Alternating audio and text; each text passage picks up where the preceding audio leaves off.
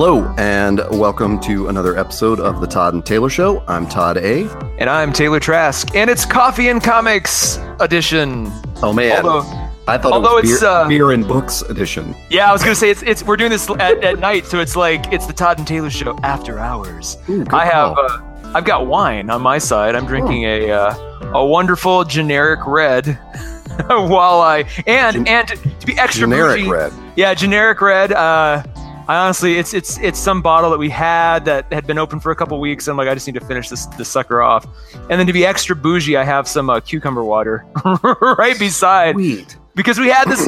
Here's the weird thing. Like, we have all these jars and canisters and things, and there's like two that we got from some, like, as hand-me-downs from some resort or something, and we've had like cucumbers in our fridge for a while. And I had this like weird revelation yesterday where I was like, wait a second, I could cut the cucumbers up and put them in these jars and have cucumber water, just like a real like bougie plate. And so I'm on that kick now for whatever reason. It's so goddamn simple. Well, I feel like you need to stay cozy this weekend, right? You got some snow on the ground. Yeah, you know what? It snowed. Yeah, it's interesting. Yesterday I went to Colorado Springs, had a wonderful little hometown Comic-Con called Galaxy Fest. And while I was there, I mean, the morning I left, yesterday morning, it snowed a little bit, but I got back. I was there for a couple hours and I got back and it had snowed pretty heavily. It's the first real major snow we've had down here since we moved down, and it was gorgeous. But yeah, it really was it felt like a snow weekend, like you'd have, like a school day or a snow day from school, only it was just a weekend. So we didn't really get anything off. Nice. And I flew into Denver last night on my way back to California. So, yeah, I had a little snow experience of my own in that my flight was delayed slightly. Well, I'm glad you had texted and said, if we had planned this better, I could have come down and hang out. And I was thinking the same thing. I'm like, man, I wish I totally didn't even think about coordinating you coming down. You could have attended the con with me. I know. But the weather would have probably thrown a wrinkle in that too. So who knows?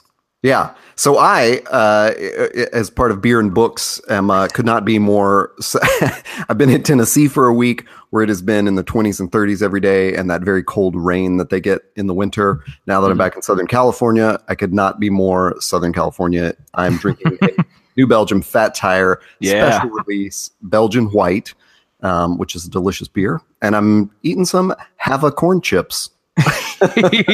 That is a very SoCal snack. Yeah, I don't know that these even exist outside of Orange County. But anyway, let's, whatever time of day it is when you're listening to this, grab yourself a beverage, settle in. We're going to talk about some comics.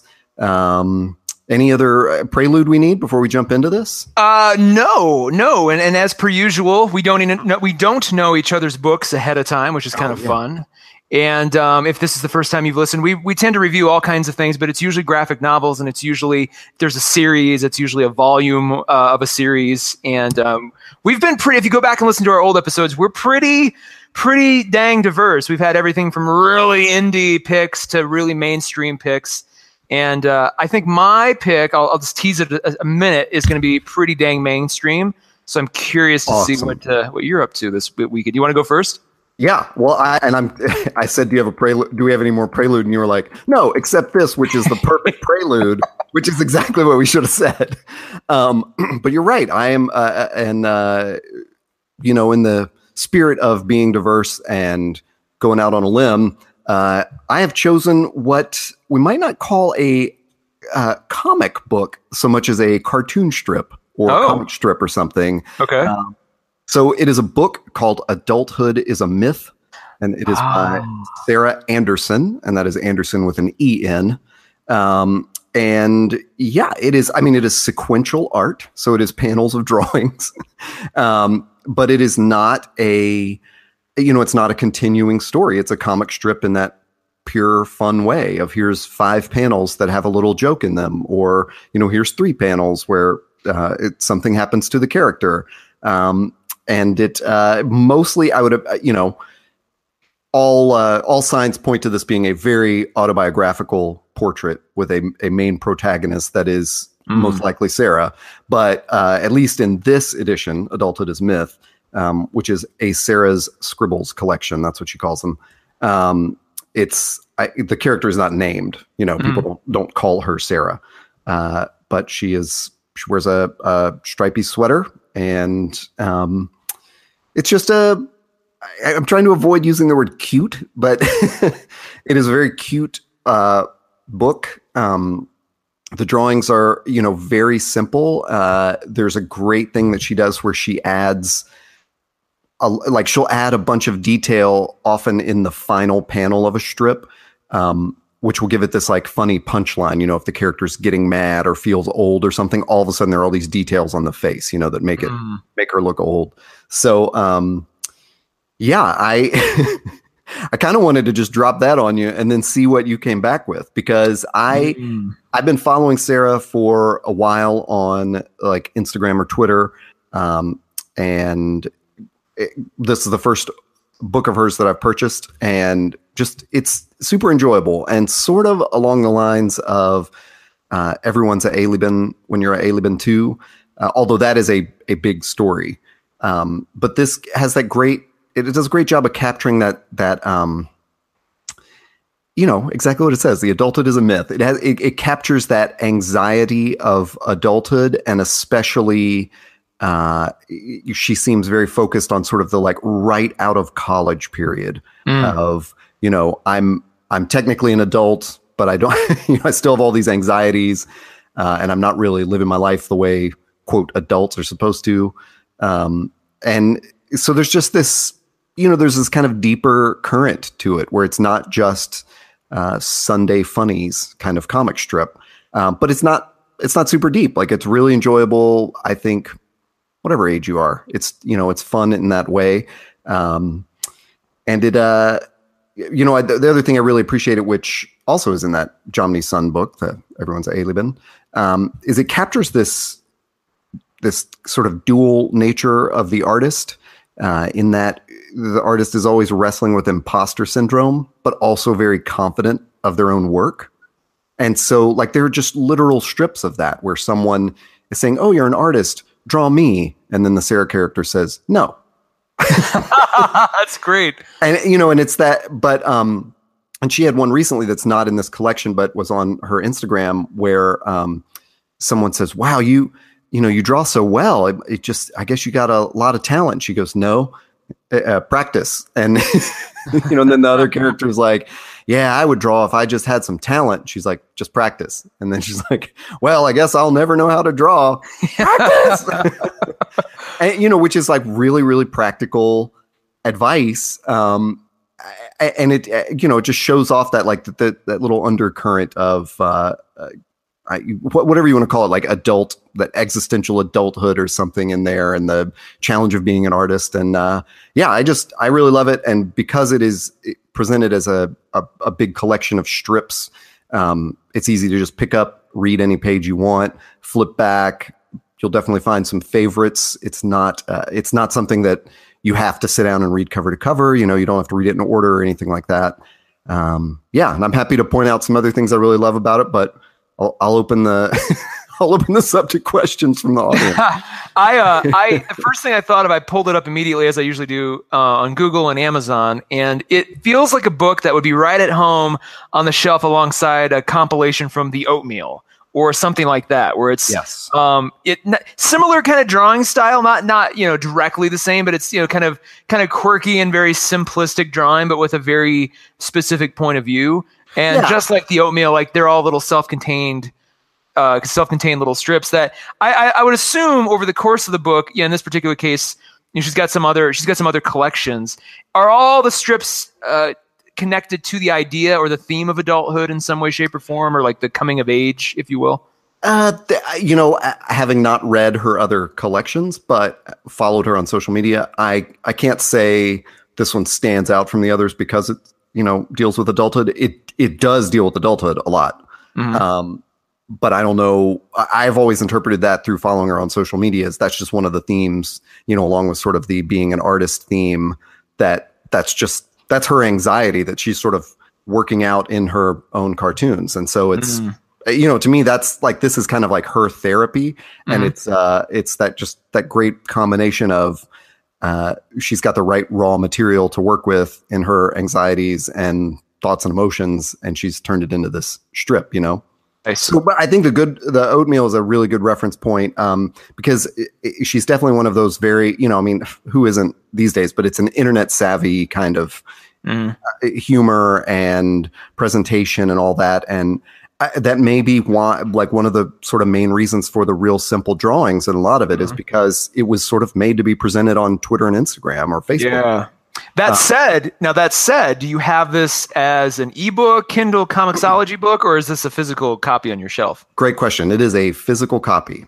Interesting. Was there a particular reason for that choice? You know, I didn't think about it too much. Honestly, the particular reason was Amazon had a sale on it. But I wouldn't. I don't know. It's one of those books where I wouldn't even think about getting it as an ebook, because it's not. That sort of misses the point of, you know, you're going to want to it's a coffee table kind of comic book. You know, you want to pick it up and sort of flip open to a page and chuckle and flip to another. And, you know, it's, because it's not story oriented in that way. I think you want the physical copy, and it's a nice artifact. You know, I mean, it's like my giant Doonesbury book that I had, or all the Garfield books I had. I was just going to say, like, this, I'm looking at if you're interested, Amazon has several pages to preview, and then just her own feed on Instagram and other places. You can preview quite a few of the pages and just get a taste for it. But it does sort of the rhythm of it reminds me a lot of Garfield as well, where it's just like these nice little 4 and 5 panel things with a point. And Kate Beaton too reminds me a lot of the Kate Beaton books as well, which we've talked about Kate Beaton in the past. I'm a huge fan of her stuff, and it just kind of, again, not from a art point of view, but just, you know, these little slices that all fit nicely together. Just in terms of not necessarily even theme so much as just like, oh, this you get a good sense of her brain by kind of going through this, and that's really fun. Yeah. Well, and, you know, I can't believe I didn't think about it, but it's another. It's in the family of Calvin and Hobbes. Oh, you know? Perfect. Yes. It may look very simple and like a strip, but there's always something a little deeper going on there. Mm-hmm. And it's just, you know, I wrote little notes to myself, like, I love how her uterus is a recurring character. And then one of my favorite things she does, which is also probably like I don't know that I've seen this done this explicitly in another comic. I was about to compare it to something, but I'm not even going to bring that up because I don't want to pollute your brain. She deconstructs the setup punchline in this really simple way that makes it way more enjoyable to me.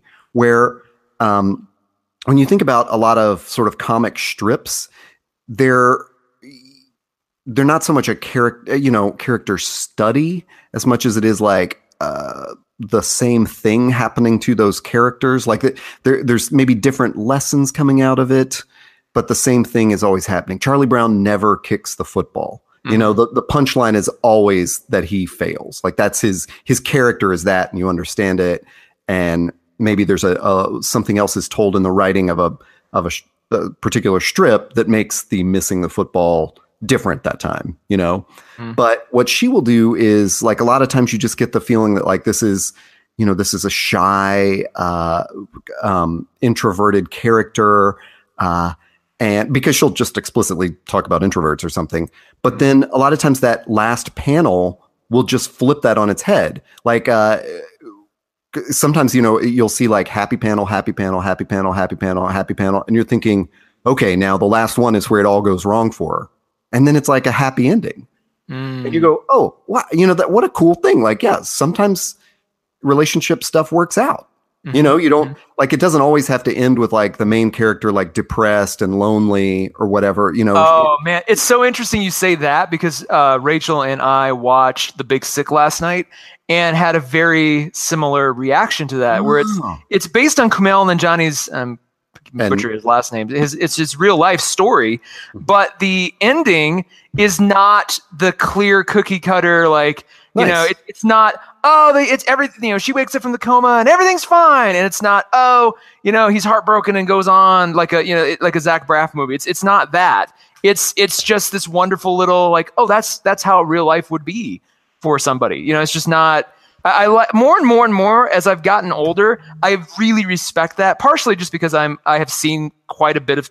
I've seen too much now. I've seen too many stories, and I've thought through too many kind of plot lines and things. So it's nice to see something that's just brutally honest and real, and Exactly. just isn't. It's just that's even in simple mediums like this. It's just it's more and more refreshing. I really strive for that. Yeah, and I think it's such a great mix with like in this is a really interesting experience for me because getting the collection, I think, highlights where that deconstruction happens better than in the Instagram post, because in the Instagram post it's often in a feed and I you get that all at once. It's kind of isolated, but reading it in this collection, you realize like, oh, there's some that are just really funny, like set up punchlines that might be kind of obvious in a trope way. There's one where she's trying on a dress and she's like, oh, this dress is so cute, but I can't afford it. And then she's taking it off and it gets like stuck on her because it's too tight and it's over her head.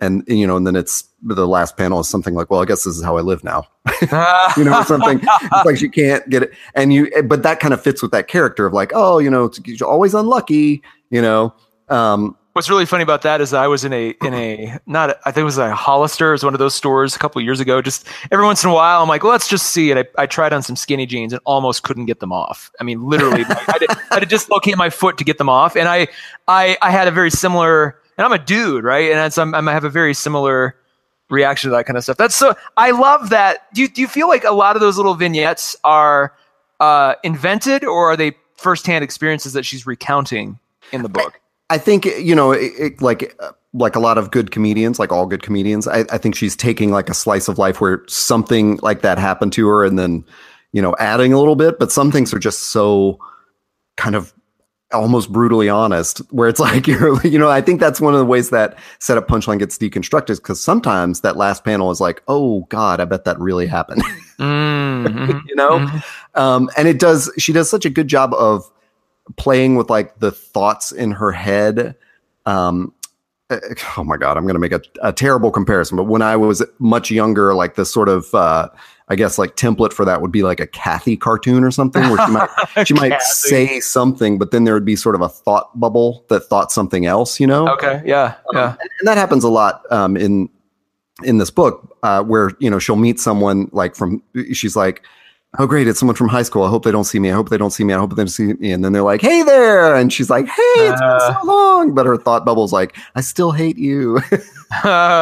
And it's, but often she represents her thoughts like physically on the character, like a cute boy walks by and he goes, hey.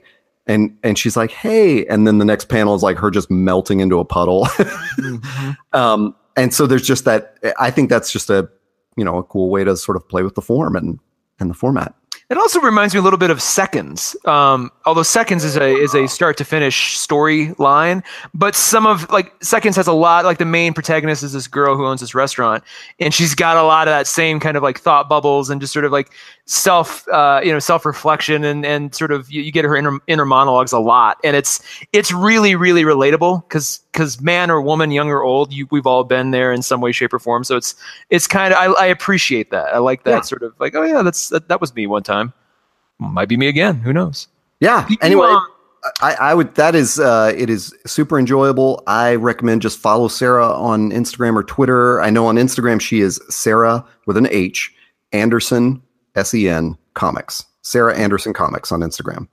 I noticed this was published by a little shop called Andrews McMeel Publishing. Have you heard of them before? Is that specific to her? Do you know anything about those guys? I don't know anything about them. No. Pulling them up right now too. I'm always clearly, if you're a fan of the show, we are really. Oh, there it is. Andrews McMeel is looks like it's a university. Oh, that's interesting. Maybe it's just the logo. I'm gonna have to look at that. But if you're a fan of the show, we're really indie obsessed, and I'm always on the lookout for newer publishers that pop up, because it can't just all be Image and Drawn and Quarterly all the time. It's got to, we've got to. Oh my God! So check this out. They have Calvin and Hobbes on their site. I don't know if they publish Calvin and Hobbes though, but interesting. It looks like they might. looks like they have Garfield too. So wow, if they are also publishing Garfield and Calvin and Hobbes, and they have her right next to that, so that fits in really nicely. If that's the same group, wow, that's really good company to have, and it kind of backs up everything we just said in terms of stylistically, where to put it. They also published Milk and Honey by Rupi Kaur, which is a huge poetry book that nice, like everyone owns. Very cool. Which is very good, by the way. Very cool. Yeah.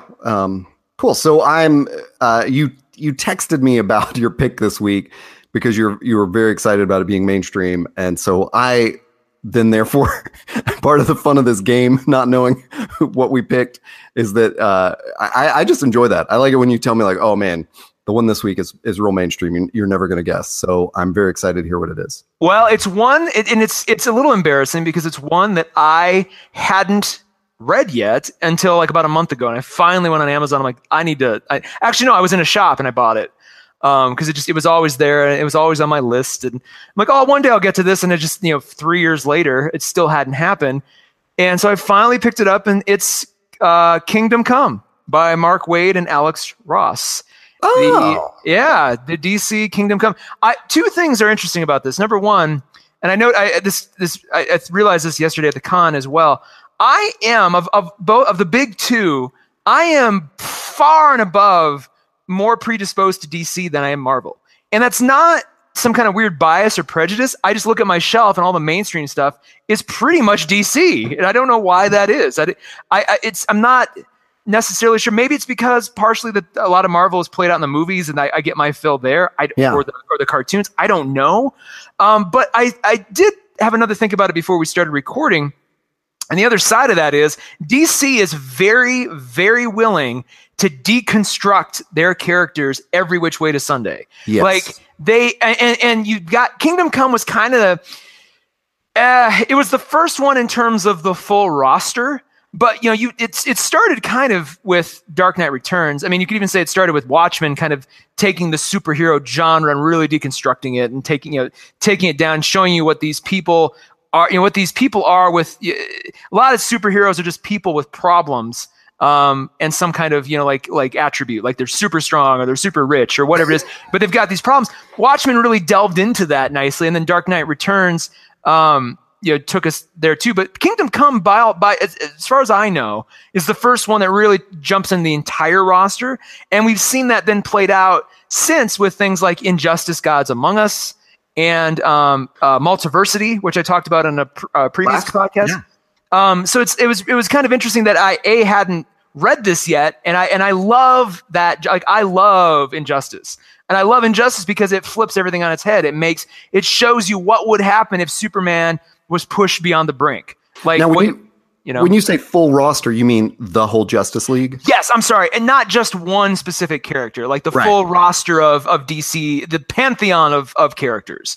And so Kingdom Come was the first, as far as I know, the first one. It came out in 96, and it was co-written by Mark Waid and Alex Ross. And then Alex Ross did the art. The artwork is the most notable part of this book. And he used this technique called gouache. I think there's a better pronunciation, or gouache. No, that's it. Gouache. Gouache.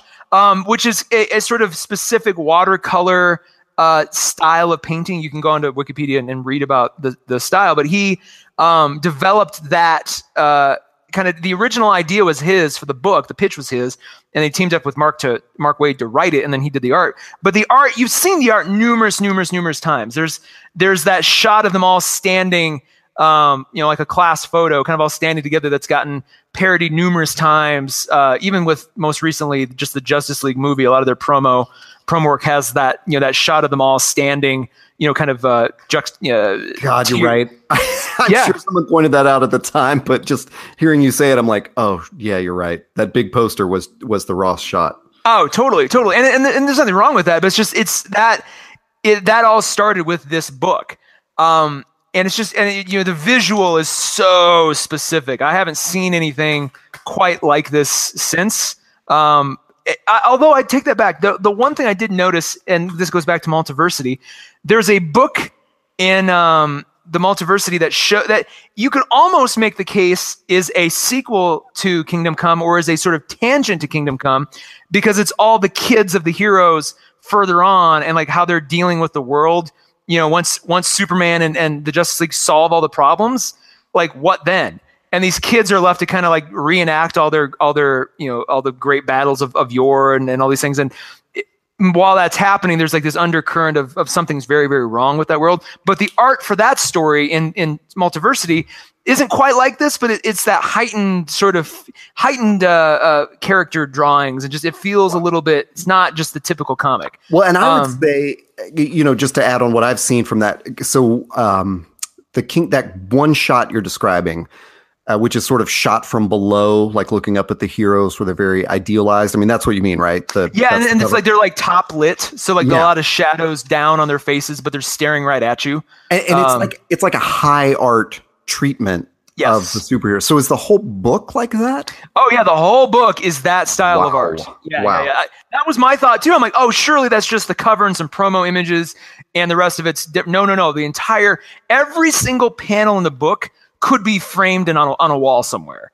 It's that, and I'm flipping through it as I talk, and like it really is. Every splash page is clearly something you could frame. Well, and honestly, that cover I have seen framed, at various Comic Cons where there will be a booth of sort of, putting pop culture related, like in comic artifacts in frame, sort of as high art, and that one always stands out. Yeah, it's so epic. And unfortunately, I have it it's a trade paperback, and it's the paperback version. And they didn't have a hardcover anywhere in this. And this is a comic shop that I've gone to a few times in Denver that has a lot of good stuff, and a lot of really cool alt versions of things. And so I thought, surely they'll have a hardcover. And even Amazon was kind of, there wasn't really a common hardcover version, which is very strange. You'd think that like of all their books, they'd be like, oh no, this is the elite collector's edition, because I would have grabbed that in a second. Just because it is, we've talked before. I love, for me, comics. The comics medium is at its best when it's really pushing new and interesting ideas, a la something like Ancestor, which we reviewed on a previous episode, or it's really going out of its way to show you some really cool, like just gorgeous, just art from an illustration standpoint. This book has the extra benefit though of being the first sort of deconstructed Justice League story that really pushes the boundaries. And just to give you a kind of a primer on that, it starts and it's in the future. The Justice League, they're all old, basically retired. Bruce Wayne's in his 60s or 70s. They're all kind of decrepit. They had a previous battle, and there's this new character called Magog, who was invented. He's been used since, but he was invented for this book, as far as I can tell. I think Kingdom Come was the first time he appears. But he basically is like of the younger generation, and had sort of replaced Superman in the hearts and minds of the populace. And he's willing to kill. He's willing to go the distance to get the job done. So he kills the Joker. He does all these things. And that's revealed early on. That's not like a big spoiler or anything. So there's this battle of philosophy between the old standbys, who sort of truth, justice, and the American way kind of people, and this new group who's like, no, we're solving problems, and sometimes we're gonna have to get our hands dirty. And you've seen that, repeated time and time and time again, especially, things like Civil War on the Marvel side. And again, obviously in Injustice Gods Among Us. It's like Injustice Gods Among Us owes its entire heritage to this book. If you like that story, or even that game, because it was a game first and then a really good comic series after, this is its spiritual ancestor in every way, shape, and form. So you see these old standbys, and you see like Superman's retired, and he's bearded and ponytailed, and he's working on his farm, in retirement. And Wonder Woman is, she's a little older, a little grayer. Batman he's got this neck brace. Bruce Wayne's got this neck brace at all times, and he's kind of he outed himself. I think everybody knows that he's Batman, which is very strange to see. And so he's working behind the scenes on some stuff. And so you kind of get a good chunk of the book as you see all these characters, where they are right now. But the sort of the through line, the audience avatar, if you will, is this old preacher guy who's I don't want to describe this without giving too much away. He's in the hospital kind of reading the last rites to this old guy, and this old guy is talking, kind of basically delivering this prophecy of revelation to this preacher. And this is early on, and then that gentleman dies, and the preacher is left to wonder, what was that all about? And he goes. There's a super. There's basically like a Planet Krypton restaurant where the Justice League is basically parodied, and everybody. It's a themed restaurant. So the idea of superheroes has kind of become just really, really novel at this point. The world is just kind of like, oh yeah, there it's just a thing. Like they're not sort of revered in the same way they are. So this preacher's there, and he eventually gets intercepted by is it the Phantom Stranger? What's his name? Norman McKay. What's his name? I should have known this ahead of time. What the hell is his name? He's the guy. It's the guy who wears the hood. Is it the Phantom Stranger? Do you know what I'm talking about? It's the guy who wears the green hood. Not the Phantom Stranger. Oh, wait, it's the dude. Dude, I'm Googling this so fast. I know. Oh, I feel so terrible right now. The Spectre. God almighty. The Phantom Stranger is something. I got that confused because there's a scene in Injustice where the Phantom Stranger and the Spectre talk and walk with each other. Very similar to this. So the entire story, the Spectre, almost like the ghost of Christmas past, is leading this preacher around and showing him, and the preacher's name is Norman McKay. The Spectre's name is something else. The Spectre leads him around and kind of shows him the events of the book. They can't be seen or heard. Once in a while, Norman, the preacher, is he's revealed, and he talks to Superman or he talks to somebody. But for the most part, he's there to observe. And the Spectre is doing that because the Spectre needs to see the events play out through Norman's eyes, because Norman has basically the prophecy in him of what's to come. So Kingdom Come refers to the biblical revelation of Kingdom Come, of the end of the world. And so everything is set in motion when this guy dies, and the preacher Norman hears this prophecy, and then the Spectre takes him and shows him around. So you see that there's this big divide between the old standby Justice League and the new guys, the young up and comers, who really don't have a sense of morality or honor in the way the old guard did. You also have a rift between the old guard and then Bruce Wayne, who's kind of working behind the scenes with Lex Luthor for some reason, and you're wondering what that's about, and it all makes sense in the end. And then you realize that Lex Luthor is against everybody. He's got his own game within a game playing that heavily involves a grown-up Billy Batson, who is Shazam. Yeah, and it's weird at first because you're like, is that Shazam? And then you realize, oh no, that's Billy Batson grown up. So when he turns into Shazam, the difference isn't that jarring. He basically just, the costume kind of appears on him, and he's a little bit more bulked up. For the most part, like, he looks like Shazam when he's grown up, which is really interesting. Yeah. Physicality. So Lex Luthor is corrupting Shazam. He's kind of putting these mind parasites in him for some reason. And this all comes together at the very end. And the whole point of the book is, does this prophecy, this revelation come to pass? Does the world end? Does Superman stop it? Does who's really responsible? And what's the aftermath of that? I don't want to spoil too much. Some of the book is part of the book is just that question of like what happens. That's not the central. I mean, I could spoil it, and you could still get a lot of the book asks a lot of interesting questions about what is a hero, like what should people do for themselves, what should heroes do for people, like what you do with a group of superpowered metahumans who aren't. Do you try to control them? Do you lock them up? At one point, one of the groups decides to build a prison for the other group of metahumans, and the prison looks exactly like the Legion of Doom headquarters. That sort of helmet-looking thing that rises out of the water, just like way, way, way, way bigger.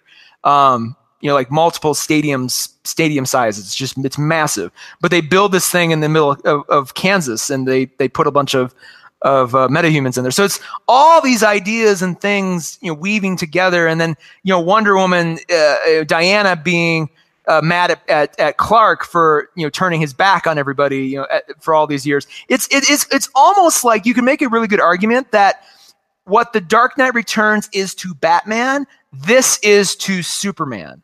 And I've heard argued for a while, no, that is Whatever Happened to the Man of Tomorrow, I think is the name of that book that Alan Moore did. A lot of people point to that as, no, that's the Superman, right. Like Dark Knight Returns. I don't think so. I think it's this. Other people play a part, but it's really Superman's story. We see it through the eyes of the Spectre and Norman McKay, but it is all about Superman, the choices he makes and what he does, and the regrets he's had since he's retired. and all of that, and what brings him back into the fold again. So if you were always looking for that, you're like, you love The Dark Knight Returns, and you go, I would really love to see that for Superman and potentially other heroes. This is that book. And I wish somebody had just told me that straight up. I would have bought this and read it years ago. Because I'm a huge fan of Dark Knight Returns, as we've discussed as well. So I highly, highly recommend it. Buy it for the art alone. Buy it because it is prerequisite to have on your shelf, but also buy it because it asks a lot of really good questions. It delves deep into the mythos in ways that I really like, and it really sort of sets up a lot of things that other books have taken since and have run with.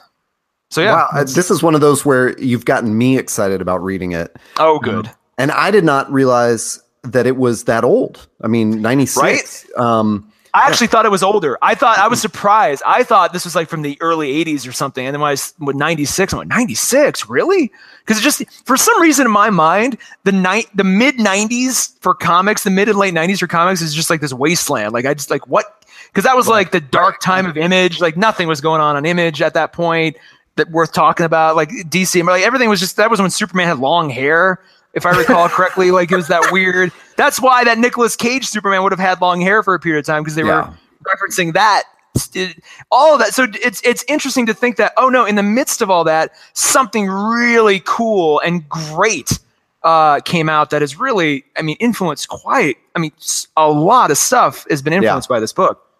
Well, and it introduced that, well, not introduced, but it sort of, it's the Superman with the white temples in his hair, right? Mm-hmm. So the very Morrissey look, the very contemporary Morrissey look. Yes.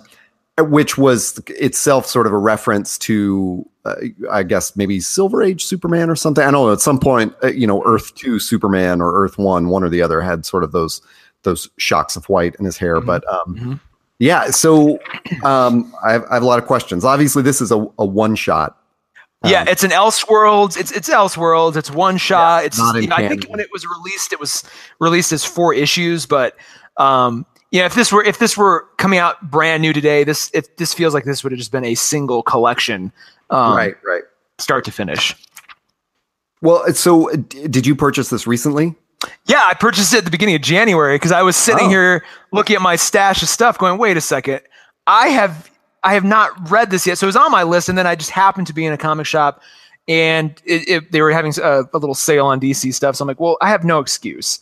So I'll grab it. So you didn't head out to the store specifically to buy this, but it had always sort of been on the back of your mind wish list kind of thing. Yeah, I have an Amazon wish list called just Comics Pull List that just has all the stuff, just because I always forget when I'm in a shop, and it's just easy to have. It's funny, I use Amazon for my list, but then I make my purchases in person whenever possible. Sometimes I grab stuff off Amazon, but I have that. So this has always been there. I just keep moving it. It's like your Netflix queue back when they had DVDs. I just kept moving it down the queue, like, I'll get to it.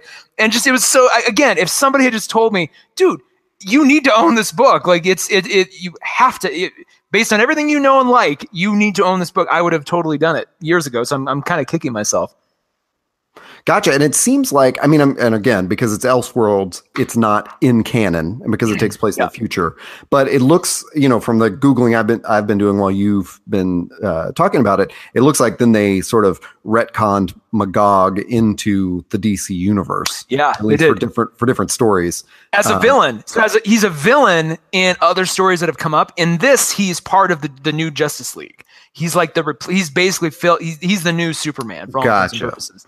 Well, and he is, of course, like that is a reference to a biblical person who's a sign of the apocalypse, or one of the enemies of God, or allies of Satan, or something like that. I'm glad you said that, because there's a lot of metaphor, especially if you think about Shazam and the lightning bolt symbol and what that means in Indian mythology. Is it the Vashram, or I forget what it is, but that the lightning bolt symbol is very important in a lot of world mythology and in Indian sort of spirituality. So you've got this idea of Shazam being a sort of component of the apocalypse, and what that looks like. And then Magog, like you said, Magog, and then just the specter as sort of the angel of death looking on, with this preacher. So much just interesting subtext. So you can read this a couple times through and pick up new stuff every time. Really, really layered. Yeah. So I've read through it one time really nicely through, and then one time just to freshen up before we recorded, which is a little tricky because you can't just breeze through it. You got to, it demands your attention. So that brings me to another question. Would you say it's a single sitting read, or would you advise against that? Oh, that's a great question. I think if you've got 2 or 3 hours on a Sunday afternoon, go for it.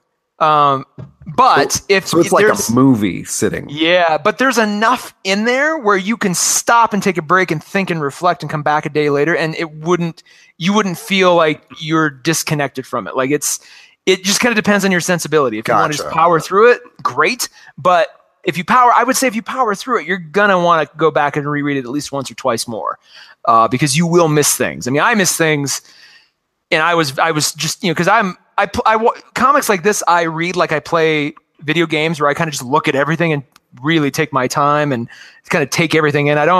It's like, going back to the book Seconds again, I really powered through Seconds because the art was very accessible and very simple, that it was very easy to just get the beats down. This, you really want to look at everything. It's like going into a museum. If you walk into a fine art gallery, yeah, you can cruise through it, and you're going to see some good stuff and ingest some stuff, but you're going to miss quite a bit too. So you really want to, carve out some time, get a good glass of wine or a cup of coffee or a beer if you're in SoCal, and yeah, do that. Nice. So you got it in print, but would you recommend it in print versus digital? Yeah, just because it's so beautiful. Again, if they have a collector's edition that's, relatively priced, it's not $180, I would say, if you can get one for $30 or $40, do that, because it really does feel like an art book as much as anything. I'm looking at it now, wondering if I had an iPad Pro, like the bigger one, like the really big screen. I would say if you have like a big tablet, then grabbing it that way is fine, because some iPad Pros are even bigger than trade paperbacks, so that wouldn't be that bad. I think still, if you're a serious comics collector, if you're a serious reader, you really need to have it on your shelf as well. Yeah, that's a really cool idea. And man, I'm really glad you brought this book this week. This is awesome. Plus, seriously, this is, like you said, if someone had just told you, hey, this is like Dark Knight Returns, but for Superman, you would have purchased it instantly. Yes. And if anyone had told me, hey, what if the DC heroes faced the biblical apocalypse and we explored all these biblical themes and in different religions, I would have been like, well, yeah, why don't I already own that? Yeah. That's all it takes to hook me. I did find one hilarious piece of trivia that I will share, which is when I was Googling quickly to figure out why I always heard Gog and Magog, and then dug into the DC character. I found this quote, which was Magog's character appearance was based on the Marvel Comics character Cable. Really? Yes. Well, the appearance. And, Cable was created by Rob Liefeld, and Alex Ross has been quoted as saying, I remember Mark originally told me, make him look like everything we hate in modern superhero design. That's awesome. And then there's a longer quote that's like... This explains a lot, because when they mentioned him before they show him. And you're like, Magog, that's an interesting choice of a name. And then again, it brings up the biblical thing. And then you're like, and they talk about it like, oh, he's, Clark, he took over for you when you sort of retired. He's the new guy. And you think, okay, what could he? And then they show him, and you're like, ugh, that's what he looks like. That's weird. Like it's a weird mashup of a lot of weird things, and so that perfectly explains that. Yeah, and I honestly makes me want to read this more. That is a great. I think that's another thing when we talk about you started off by saying that you kind of lean towards DC when we talk about the big two. And I think that's one of the things that DC does really well that Marvel comes up short with a lot, is that they have standalone stories that are not in canon that are so much easier to jump into. And even when you have a Marvel standalone, often it will reference things in canon and it's like, I'm lost. Why do we have this character? What's going on here? Yeah, this is one of those that it sounds like you could just easily pick up and you're just going to love it if you love superheroes and great art. So I mean, I would say this is. I always kind of my re-entry back into comics in a big bad way was off the back of some books that were more literary than anything else. You know, it wasn't, and Watchmen, V for Vendetta, that kind of stuff. This is very much one of those books where you could be in a college class, like comics as literature, and this would be one of your required readings for such a class. So if you fancy yourself kind of a not, even if you're like, well, I'm not really a big fan of superheroes and stuff, still buy it, because even for that purpose, the deconstruction is worth it. It really is it's a higher form of the medium. And again, DC, it's really interesting that DC, and this may just be my ignorance, but I just don't see Marvel doing this as much. They've done it a few times, but DC's really allowed their creators to pitch these kinds of things and just go for it. And it makes me it's even more interesting that they didn't think to carry that over to the movie side. You've got Marvel doing its really, really intricately, self-preserved, self-contained universe, and DC, instead of they should have said, no, we're just going to make every movie its own standalone, completely different thing, and we're going to open up the door wide to a director. And it seems like maybe now they're doing it. If Martin Scorsese ends up producing a Joker movie with Joaquin Phoenix, then that's potentially what's going to happen. Like, that will be the first time that DC's movies kind of follow suit, and I think we'll be all the more creatively rich and rewarded as a result of it. I don't know. It's interesting, and maybe I challenge anybody out there who's a big Marvel fan to give me some examples where Marvel does this, and maybe I don't know if they do. I would love to know that as well. So I would say that's a perfect place to say, if you've got a Marvel recommendation, hit us on social media at Find Us There.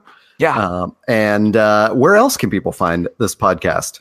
Well, we are on any service that carries podcasts: Apple Podcasts, Stitcher, Google Play, Pocket Casts. What am I missing?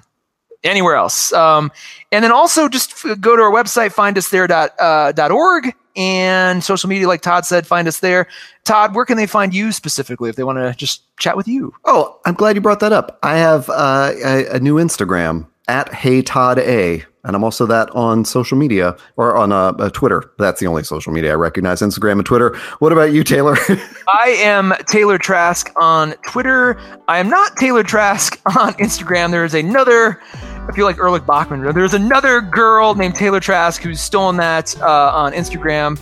And actually, what am I on Instagram? I am by Taylor Trask on Instagram. So I'm going to look into changing that on Twitter so I can actually be a little bit more consistent. But yeah, find us. That brand. I know. It's just, God forbid there's somebody else named Taylor Trask. I finally ran into one, and it's a girl. So she's my enemy. She just doesn't know it yet. Yes, she is the Magog to your Gog. Thanks for bringing this book. That was really awesome. Thank you all for listening, and we will see you next time for another Coffee and Comics. See you guys.